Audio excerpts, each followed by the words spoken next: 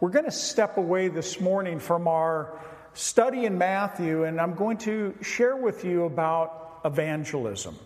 And I believe that it's important for us to periodically come back to this reminder that we need to be witnesses of Jesus Christ and be witnesses in our life and in our word. And so I titled this morning's message, Building an Evangelistic Lifestyle. And I want to expound a little bit on what I mean by that. For myself, it was 36 years ago that I had an opportunity in my own personal walk with Christ to lead another person to the Lord. It was at work.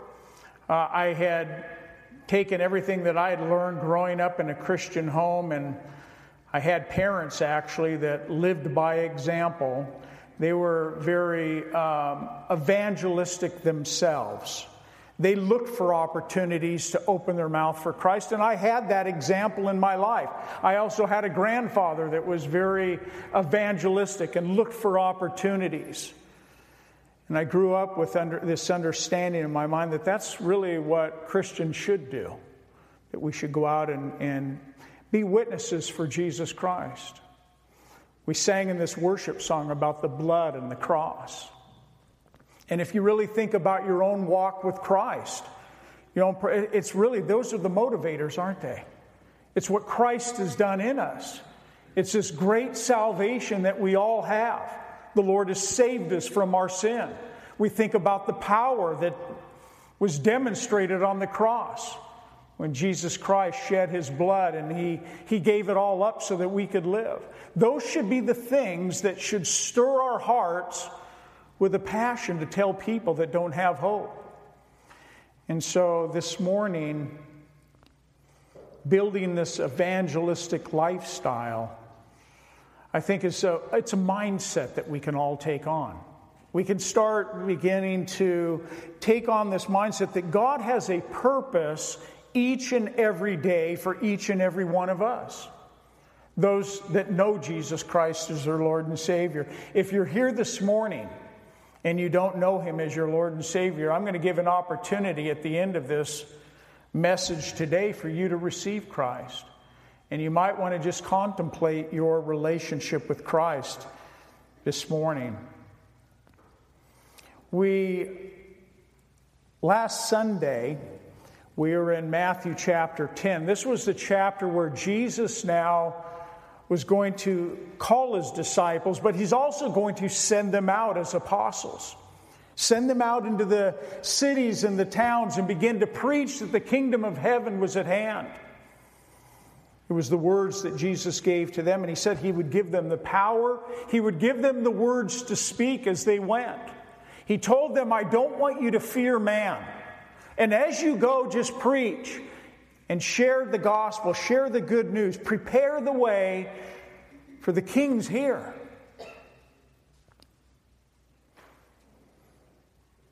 This building an evangelistic lifestyle, if you were to look up the word lifestyle in the Webster's dictionary, this is how it defines a lifestyle. It's something that's consistent. It's the consistent, integrated way of life of an individual. In other words, it's just the way of life. It's who I am. It's what I do. It's what I live for. It's what I'm about. That I want to be a witness. There's lots of things that go on in our daily lives. We work, we go to school, we take care of our families, all sorts of things that we do. But that doesn't mean that we need to take what we're really about and set it aside. I'm really about living for Jesus Christ, glorifying him in my life and in my family and in my job. I want to be a light and I want to be salt to this world that needs Jesus Christ. And there's not one person that's here this morning, young and old, that God doesn't want to use. I shared that last week. God wants to use your life. And so having an evangelistic lifestyle, it's the way we live. It's our mindset. I shared last week that one of the reasons why Christians often don't share their faith that keeps them from it is fear. It's fear of man. It's fear of not knowing what to say. If you were to put yourself into a position of sharing the good news of Christ, you might find yourself coming up short, and so we're reluctant at times. So often we think in our mind, well, we'll leave that up to the evangelists in the church. We'll leave that up to the Christians that really know their Bibles very well. But I can tell you that if you know Jesus Christ as your Lord and Savior, you know what He's done for you and how you got saved, you know enough. You know enough to be able to tell somebody. There's 7 common forms of evangelism that we see the church practicing and doing in our day. One of them is been referred to as lifestyle evangelism. Have you ever heard that term? Lifestyle evangelism is when we just try to live right. We try to live the Christian witness around people at work and people, our neighbors, people we're around, our family. And we're hoping that they're going to see something different about me so that it might cause them to want to seek God. They see something different in me, and that's a good thing. Often it's not just with our words that we become a witness, it's with our life. It's how we live. There's also a term called servant evangelism, where the church takes opportunities to serve people in different fashions. It might be going out and helping the hungry, or feeding, or just doing different kinds of ways of serving people and helping people, and that they'll see something of Christ in me as I serve them. It's a good aspect. It's what Christians should do. There's also event evangelism, where a lot of times churches might put on concerts or do different kinds of evangelism to draw people in that they might hear the gospel preached when they come to that event. There's also crusades that are put on. Billy Graham and Greg Laurie, different kinds of crusade evangelism where people are invited to come along.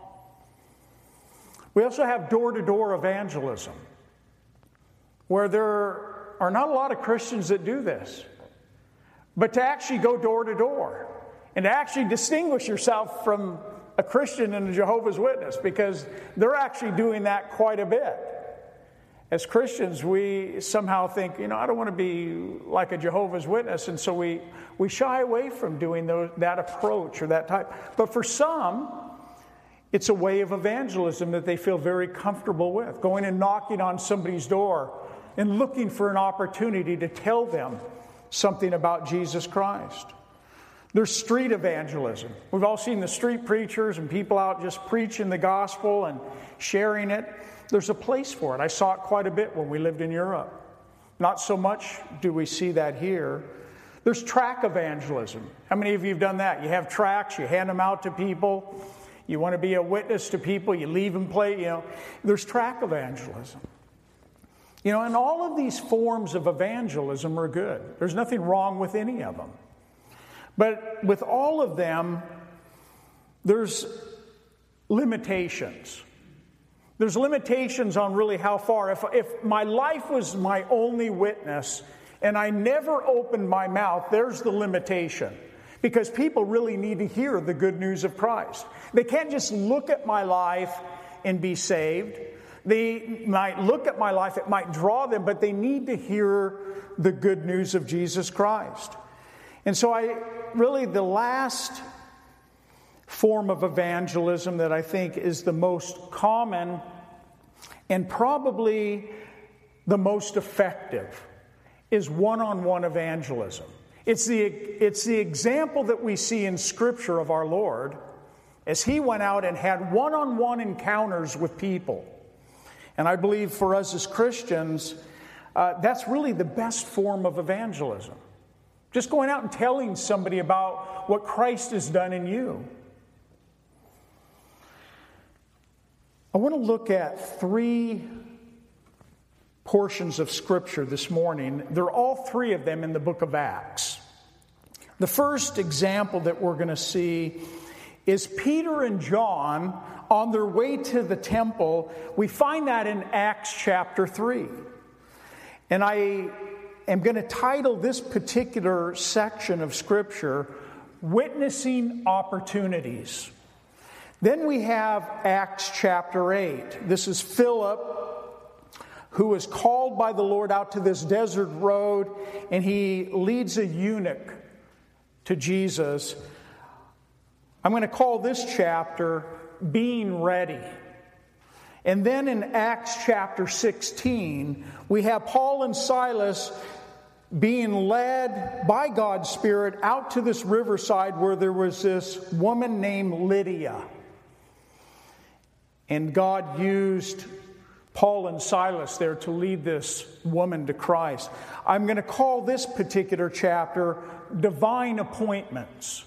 And so if you'll turn in your Bibles to Acts chapter 3, I want to read you a story. Now, keep in mind that this is the beginning of the early church. This is what we call the birth of the church. Jesus Christ has already died on the cross.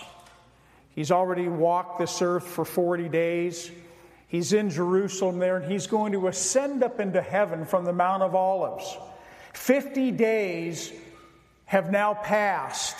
50 days from the resurrection, 10 days from the ascension of Jesus Christ, and the 120 disciples were told to go wait in Jerusalem in that upper room until they're endued with power from on high. And we know that we read in the beginning of Acts that they were assembled there, and the Holy Spirit came upon them in a way that they had never experienced before. And they began to speak with tongues, and there was a magnification of the Lord. They were glorifying God in all these various tongues. And the people that were gathered there, keeping in mind that the people that were in Jerusalem that day was a huge number. Every Jew would make their way to Passover. It was part of the law. It was part of what they did. Every year they would make their way to Jerusalem for Passover. 50 days later was the Feast of Pentecost, and that's when the Holy Spirit fell upon those 120 in that upper room. And God was now going to pour out His Spirit upon the church in a way that it had never experienced before. We know that on that particular day, it transformed Peter. Peter, remember, was the one that denied the Lord that night that he was arrested. I don't even know the man. And then we read here when we get to Acts chapter 2 and 3, and we see Peter now, a transformed man. He's different. He's seen the risen Lord. The Holy Spirit has been poured out upon these believers, and Peter being one of them. And Peter now sees a witnessing opportunity. Let's look at our Bibles in chapter 3, starting in verse 1 here. This is a one-on-one encounter. We read now, Peter and John, they went up together to the temple at the hour of prayer. It was the 9th hour. The 9th hour was 3 o'clock in the afternoon. The Jews would go at 9, they'd go at noon, they'd go at 3 o'clock, and they'd make prayers in the temple. They came at 3 o'clock. And there was a certain lame man from his mother's womb that was carried, whom they laid daily at the gate of the temple, which is called Beautiful, to ask alms from those who entered the temple. And then we're told, and seeing Peter and John about to go into the temple, they asked for alms, or he asked for alms. And so here's this lame man that was brought day after day after day, laying there at this gate, unable to walk, just begging people for money. How often do we see situations in life as you're out and about? And I'm not just talking about the people that are out there begging for money on the corners. I'm talking about just day in and day out encounters where all of a sudden the Lord puts it upon your heart, here's an opportunity. Have you ever had that still small voice just speak to your heart? Here's the opportunity for you. And then you've not said something or you've not done something and you go, you know what? I knew the Lord wanted me to say something and I didn't do it. And then there's those times where you're obedient and you open your mouth or you take the opportunity and you get blessed. You realize, Lord, you just used me. I just stepped out in faith and trusted you and you used me. Here's Peter and John seeing this lame man laying at the gate. It wasn't the first time. They'd gone to temple day in and day out. They saw this man probably multiple times. But it was on this day that God saw the need of this lame man. I want you to keep in mind that when there's a person that has a hungry heart, when there's a person that's in need and really has a desiring to know something of God, you know what God's going to do? He's going to send you, He's going to send me, He's going to send someone to that person to be a witness. God wants to save people. He wants to meet their need. Here's this man, he's lame from his mother's womb. He's born that way. And God wants to touch him physically. But God also sees something even a greater need in this lame man. He wants him to be saved spiritually. He wants him to not just be healed physically, but to know Him and to be saved. I believe that living a Christian life, letting it be our lifestyle as a Christian, is that we look for open doors of opportunity. That's a lifestyle. I just go about every day. It's like you getting up in the morning and saying a prayer before the Lord. God, would you use me today? Would you just somehow open a door of opportunity for me? God, that I might hear your voice when you put me in that situation, that you would lead me. To me, that's living a lifestyle. It's lifestyle evangelism. It's my mindset. I think also that if we're living in light of eternity, we're not consumed with everything that's going on around us. I'm talking about all the earthly things. We're not so consumed with those things that our minds are not set on heavenly things. What is the most important thing to you? When you think and you consider the people you know that don't know Christ, especially those you love, people in your, God, give me opportunity. Help me not to miss those opportunities that you put before me. As we looked at Matthew 10 last week, we saw that our Lord had this heart of compassion for people. A compassion that quite often we find ourselves coming short of. It's like, God, give me some of your compassion. Let me see the people that are around me that are hurting, that don't know Christ. Let me have your compassion that it might compel me to want to say something, to do something. I believe as Christians that really one of the big hindrances to us in sharing our faith is because we find ourselves quite often being consumed with our own problems, with our own issues, the things going on in life. We're consumed with those things, and it really keeps us really from moving out of that into the realm of saying, God, help me to take my eyes off myself that I might put them on other people. Help me to have compassion when I see those people that are wandering around that don't know Christ. As Jesus saw his own people like sheep without a shepherd. That was the compassion of our Lord. We see that Peter and John, as they approached this lame man back in chapter 3, verse 4, we're told that this lame man fixed his eyes on him with John, or Peter and John fixed their eyes on him, and they said, look at us. Look at us. And then Peter said, silver and gold I do not have, but what I do have I give to you. In the name of Jesus Christ of Nazareth, rise up and walk. Now put yourself in that place. This was an everyday thing, going to temple. But this was a different day. This was a day that the Holy Spirit was leading Peter to tell this man to rise up and walk. That took an element of faith. Put yourself in that place. This man was lame from birth. And he's telling him, stand to your feet and walk. A miracle of God was performed on that day. He stood up. And it says in verse 7, and he took him by the right hand and he lifted him up, and immediately his feet and ankle bones received strength. That's a miracle. God still does miracles today. And so this lame man began leaping up, and he stood and he walked and he entered into the temple with them. And look what it says. He was walking, leaping, and praising God.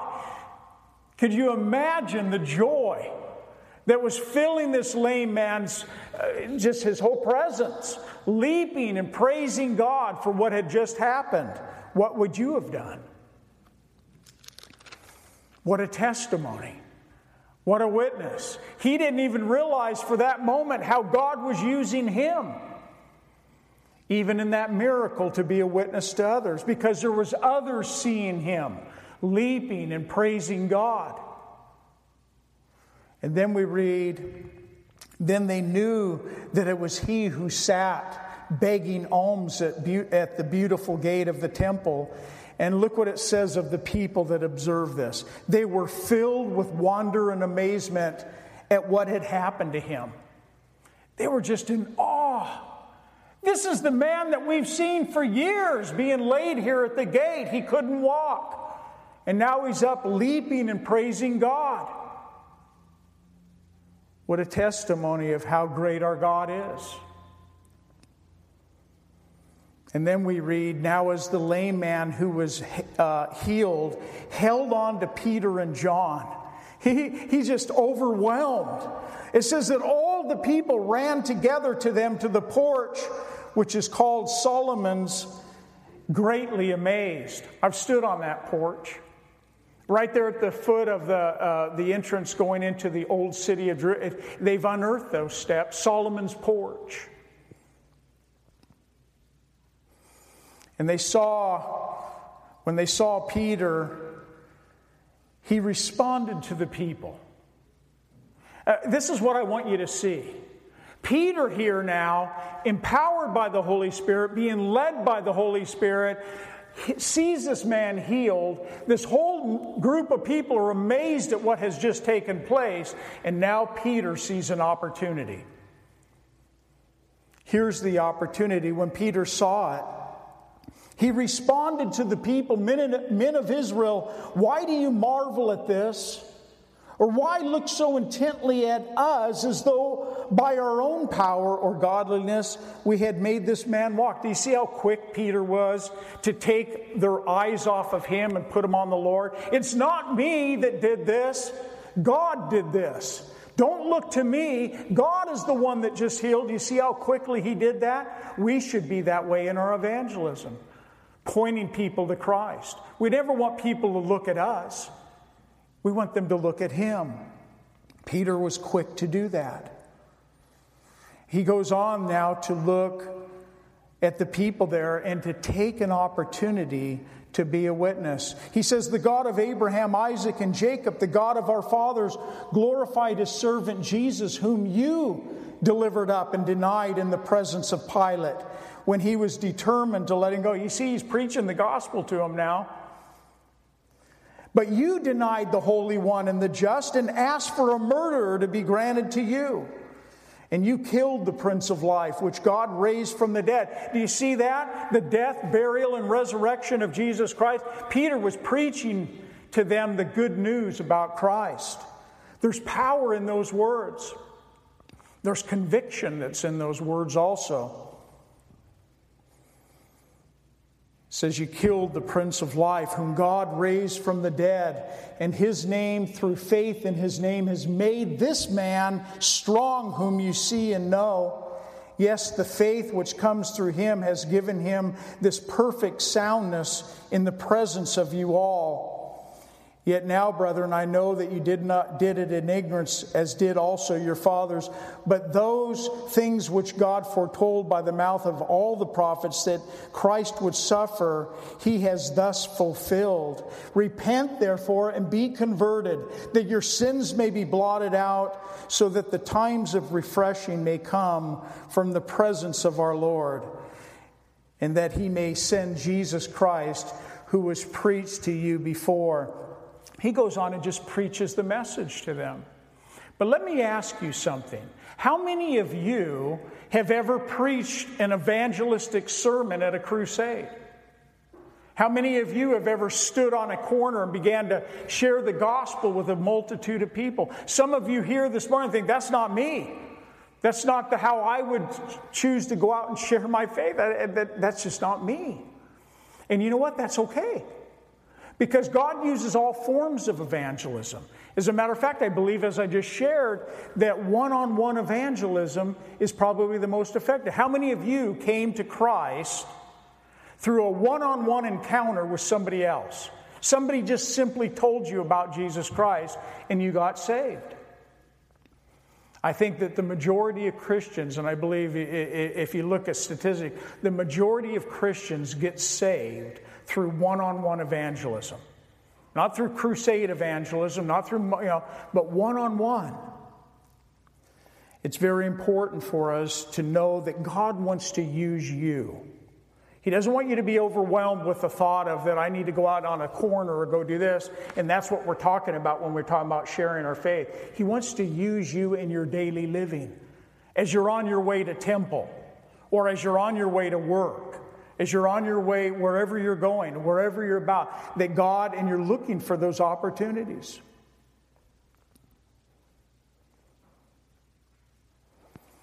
We know that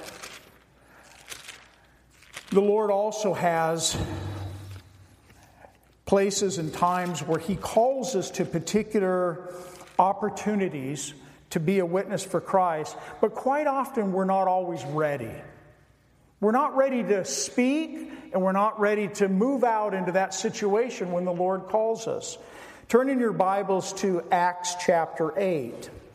I love this story. This may be one of my favorites out of the book of Acts. When it comes to evangelism, it comes to witnessing, there's a lot of insight that we can get from this.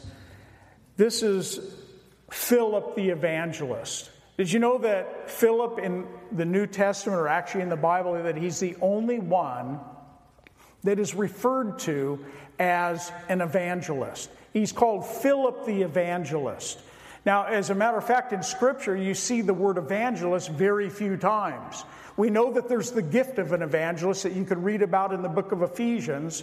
We also know that the Apostle Paul told Timothy to do the work of an evangelist. He didn't say, Timothy, you are an evangelist or you have that particular gift, Timothy, but do the work of an evangelist. Now, I believe that we're all called as believers. You might say, I don't have the gift of an evangelist. I'm not a Billy Graham. I'm not a Greg Laurie. I'm not somebody that goes out and preaches in that fashion. Sometimes we think that that is the person that has the gift, and I would say they do. But I do believe that there are many within the church that God has given this gift, the gift of an evangelist. What is that gift? Well, I believe it's somebody that can communicate effectively, in a very effective way, the gospel. Now, does that mean that if I can't communicate very effectively, that I'm not called to evangelize? No. And the reason why I know that is because we read in the Great Commission in Matthew 28 that we're all called to go out into this world and to preach the gospel and make disciples. The call upon the church and upon Christians is not to go out and just to evangelize, but to go out and make disciples. First, people need to be saved.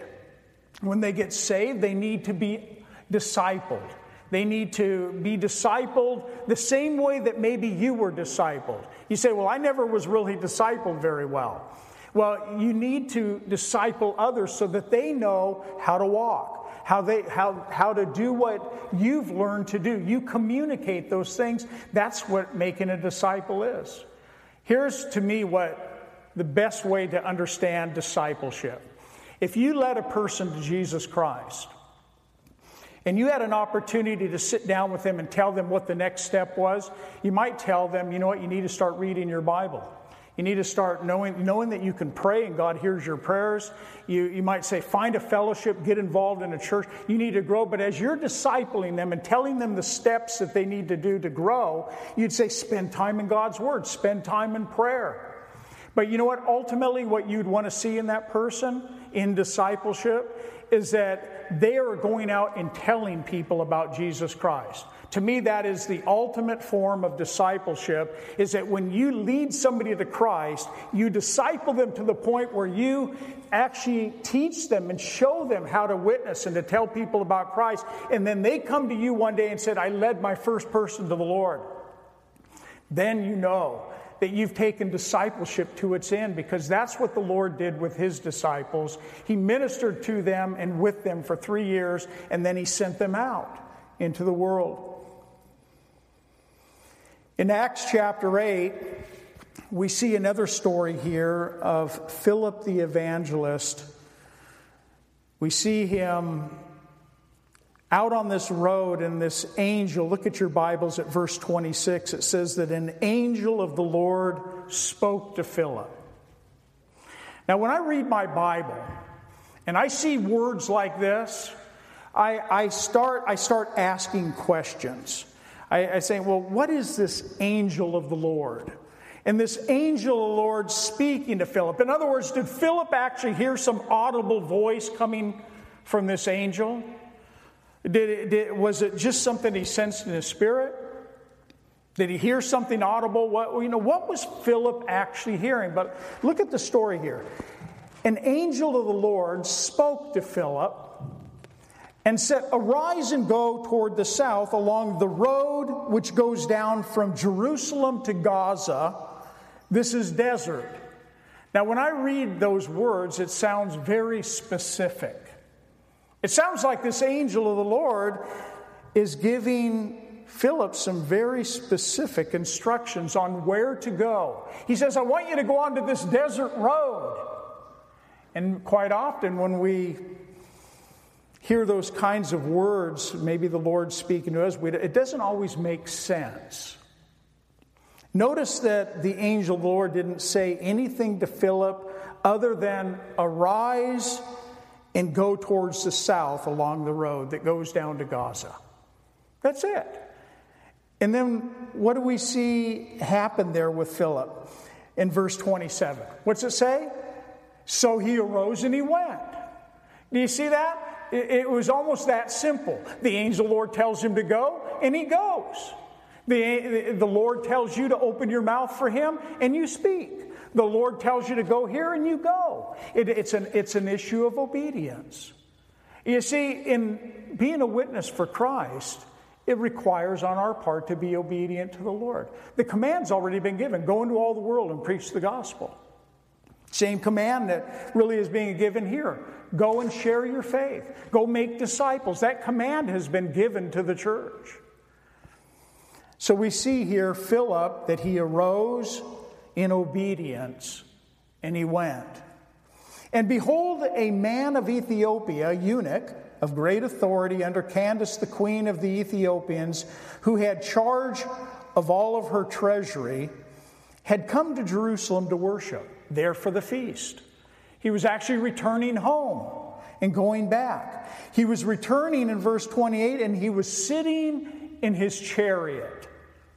Sitting in this chariot, probably on top of a camel, and he's just trucking along this desert road. Get that picture in your mind. This is a man of authority.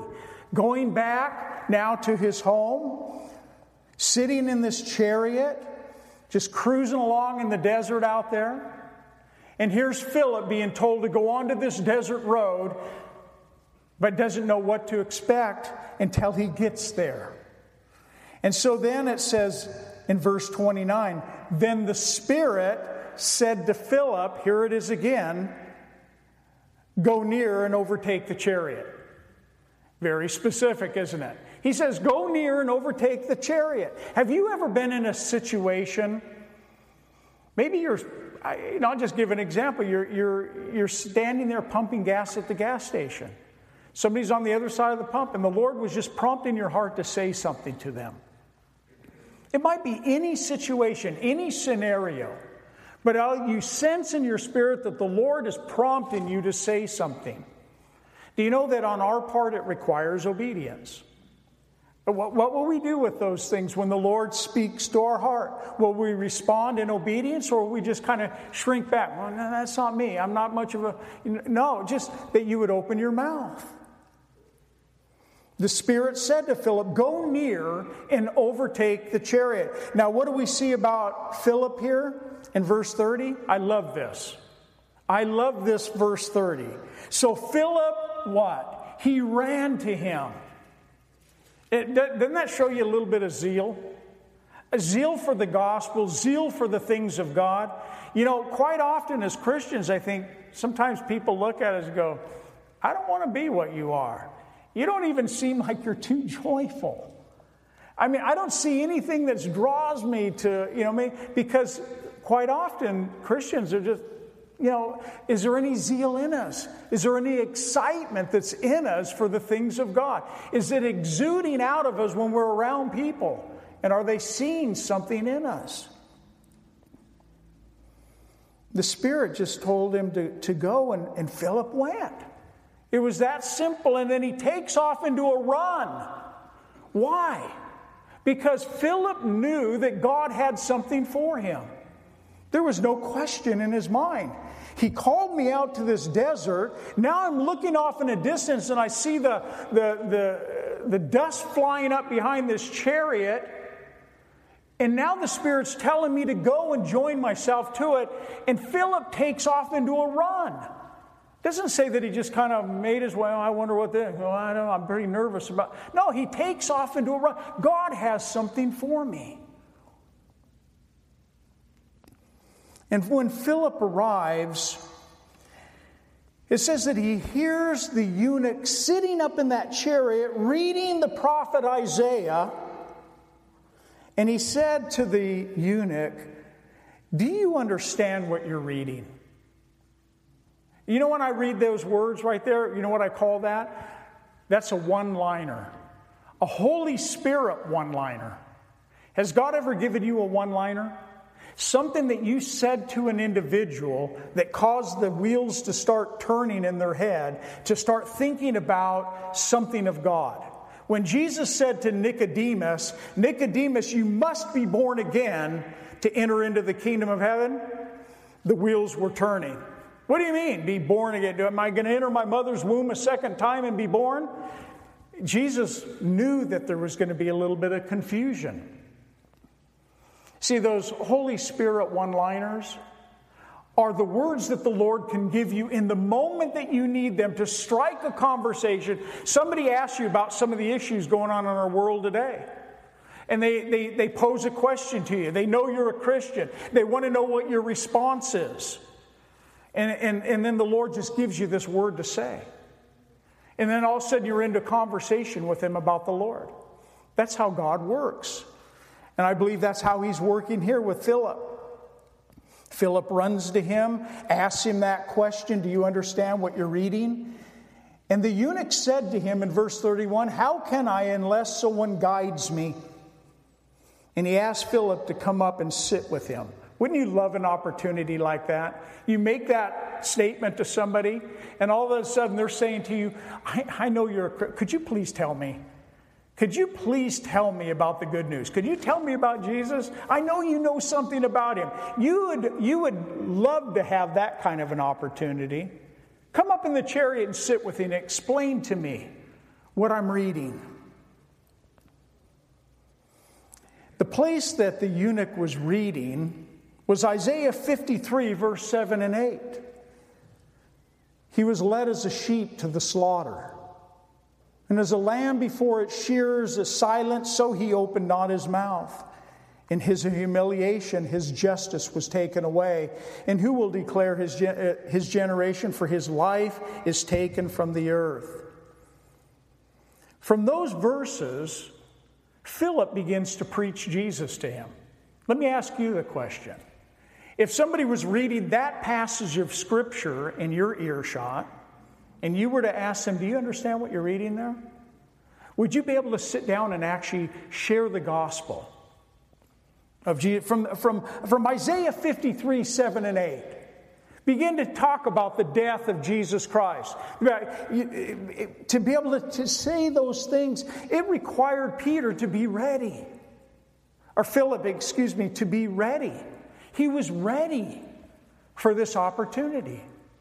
The Lord posed it to him. He asked that question, do you understand what you're reading? Come up here and explain it to me. He gets up there and he begins to share with him from the Scriptures the good news about Christ.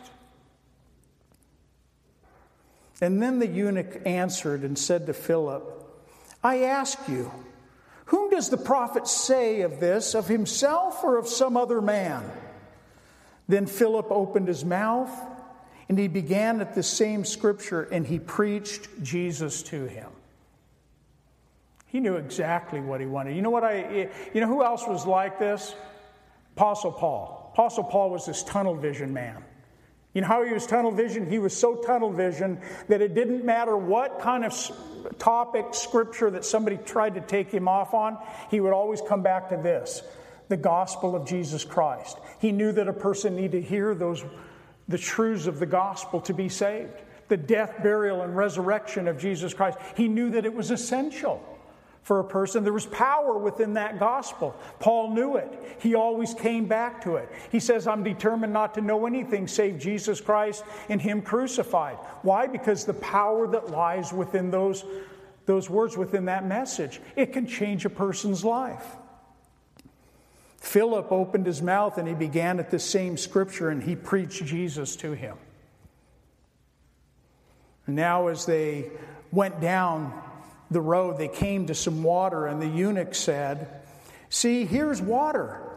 What hinders me from being baptized? This eunuch had seen other people get baptized. He'd been to Jerusalem. He saw that. He knew that this was what somebody that placed their faith in Christ did. They got water baptized. He's asking Philip, what keeps me from being water baptized right now? And Philip said in verse 37, he said, if you believe with all your heart, you may.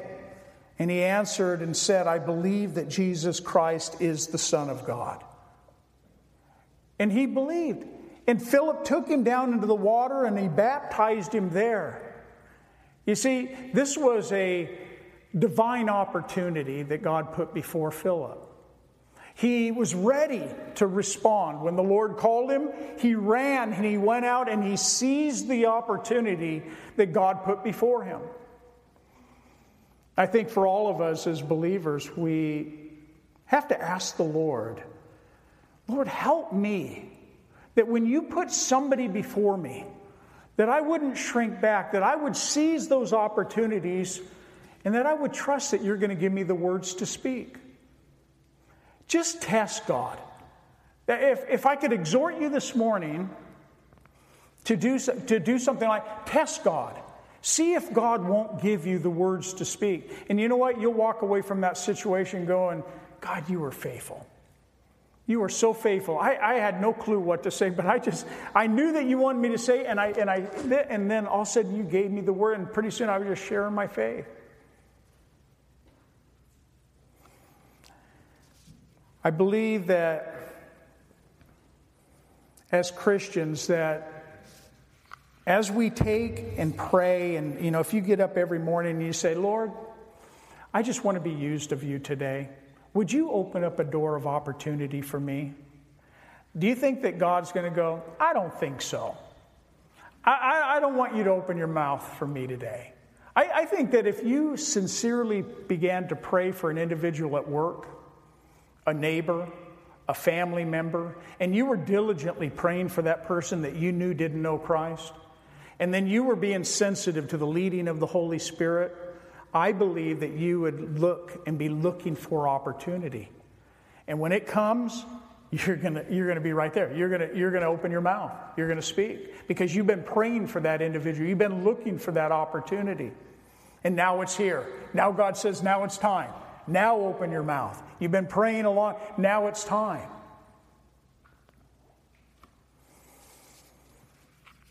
The ladies that are in our women's study right now, I know you've already covered 1 Peter chapter 3.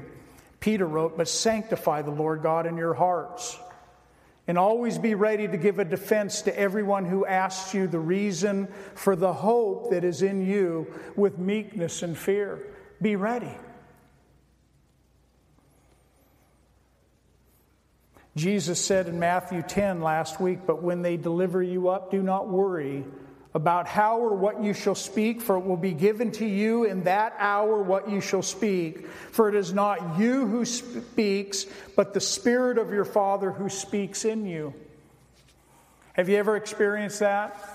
God's Spirit speaking in you and through you, speaking to you and giving you the words to speak. Divine opportunities.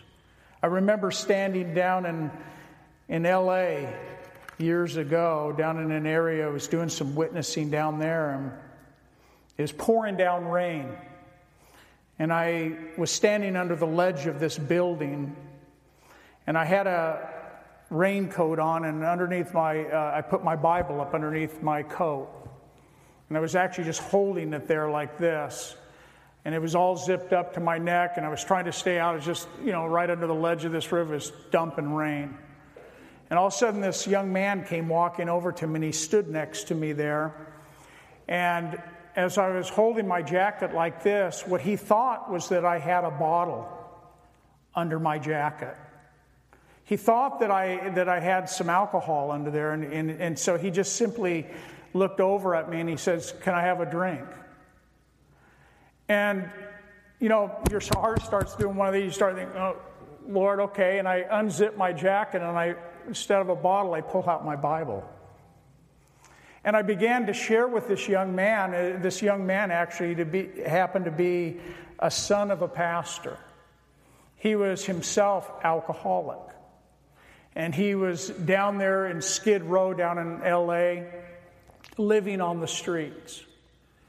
And God gave me an opportunity to pray with this young man, to talk with this young man, to share and to remind him of what he'd already learned growing up. Divine opportunities that God puts before us. Turn in your Bibles to Acts chapter 16. I want to look at one more story here. This could also be one of my favorites. But what I like about Acts chapter 16 is this is Paul and Silas being directed once again by the Holy Spirit to a particular place for one woman, for one family, her family, and for one woman. Would God do that with you? Would He allow you for one person that needs Jesus Christ? Would He direct you to go somewhere or go do something about your day that He would put you right in step with somebody that's hungry for Him? I believe He will. And if we have that evangelistic lifestyle in our minds, you're going to go about your day thinking, you know what, my steps are actually being directed by the Lord, more than I even realize.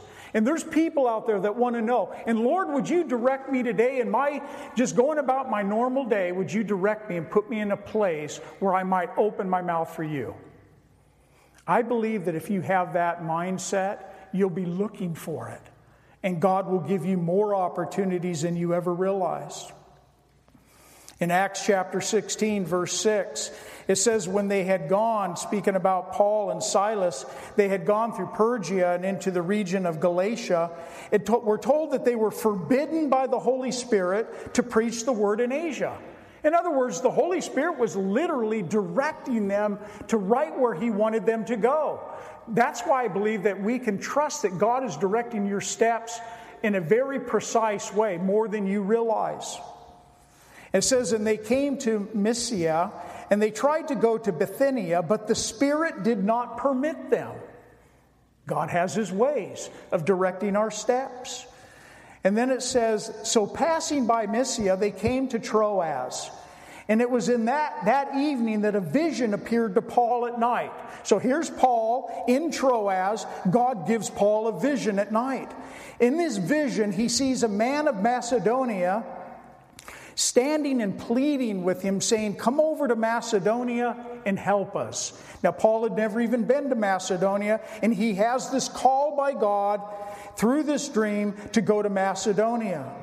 Now, after he had seen the vision, immediately we endeavored, here it is, that obedience. As soon as he saw this vision, as soon as they could go, immediately we sought to go to Macedonia, concluding that the Lord had called us to preach what? The gospel to them.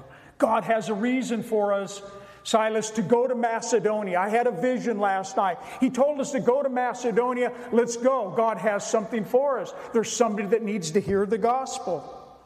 Therefore, sailing from Troas, look at the length that they'll go to. Look at the length that they're going to come to this one woman. Therefore, sailing from Troas, we ran straight course to Samothrace, and the next day to Neapolis, and from there to Philippi, which is the foremost city of the part of Macedonia, a colony. And we were staying in that city for some days. So they arrive in the city, they're there for a number of days, and it comes on the Sabbath day that we went down to the city to the riverside. There was probably no synagogue there in the city, but they found out there was people that go down to the river to pray, and they went down there to this riverside. And then we're told that when they came down there, that we sat down and we spoke to a woman that they had met there. This woman's name was Lydia in verse 14. And she heard us, and she was a seller of purple from the city of Thyatira who worshiped God. And we're told that the Lord, and this is important to see, the Lord opened her heart to heed the things spoken by Paul. This is something else that I believe is important when you go about, if you're living your day expecting that God wants to lead you to people that you can be a witness to. God has hearts that are prepared. The ones that He's been working on for a while. And if you have the privilege and the opportunity to be led of the Lord to that particular occasion, then God's going to give you what you need to speak. He gave Paul exactly the right words to speak. Here's this woman whom the Lord had opened her heart, and we're told that she heeded the things spoken by Paul. Why? Because God had already been working on her. God had already been speaking to her heart. She was already prepared in heart. She just needed to hear that good news from Paul. And then we read, and when she and her household were baptized. Now we know that she got saved because he wouldn't have been baptizing. When she and her household were baptized, she begged us, saying, if you had judged me to be faithful to the Lord, come to my house and stay. So she persuaded us. Here's Paul. Here's Silas through a vision being called out to this city, going down and taking a walk a few days later down on the Sabbath to the riverside. And here's this woman whom the Lord had opened her heart. If your God is not precise and divine, this is what I read here. I read, God is directing all this. God is directing the steps of Paul. He's even directing Lydia to be in the right place at the right time, to hear this good news. And she accepts Christ and goes home and tells her whole household, and they get saved. And God did that for this one woman and for her household. Just think of your salvation, the day that you accepted Jesus Christ as your Lord and Savior. Who did God use in your life? Or what individuals did He use in your particular testimony of how you came to Christ? The people He put in your path that were unashamed of their faith, and they opened their mouth and they said something to you, whether it was a best friend or a family member or a co-worker or somebody that invited you to come to church, and you heard the gospel and you got saved. God wants to use us, church. Each of us. As I've already shared, to me, the best form of evangelism is lifestyle evangelism. The going about your daily routine of what you do. But in going about your daily routine, you're very sensitive to the leading of the Holy Spirit. You're sensitive to the fact that He wants to use you day in and day out. There is not one of us here that He does not want to use. He wants to use your life as a testimony of Him. Even in all your failures and all of your shortcomings. God will never tell you, you know what, right now, you've got too many things. The only thing that sin does and compromise does in our life is it keeps us from sharing the gospel, because we're only trying to get through life ourselves. There's only enough of Jesus in my life to get me through life, let alone to go tell somebody else about Christ. But if you get overwhelmed with your love relationship with Jesus Christ, if He's overwhelming you, then when you're out and about and you're around people, no one's going to be able to shut you up. You're going to want to tell people.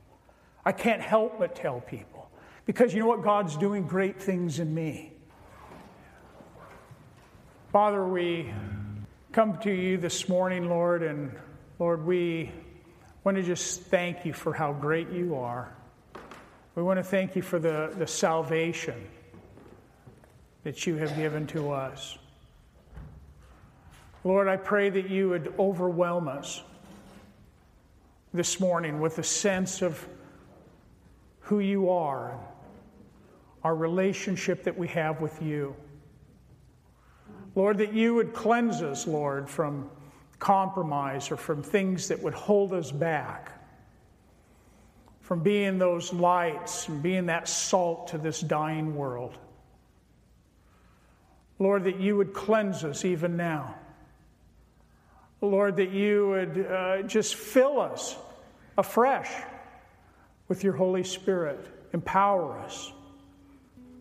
Pour out your Spirit upon us, Lord, in a way that when we leave this place today, Lord, we'll even leave here looking for opportunities. Go before us this week, Lord. Help us, Lord, to take on that mindset, that we would be witnesses for you, that we would redeem the days that we're living in. And we thank you for it. In Jesus' name we pray. Amen.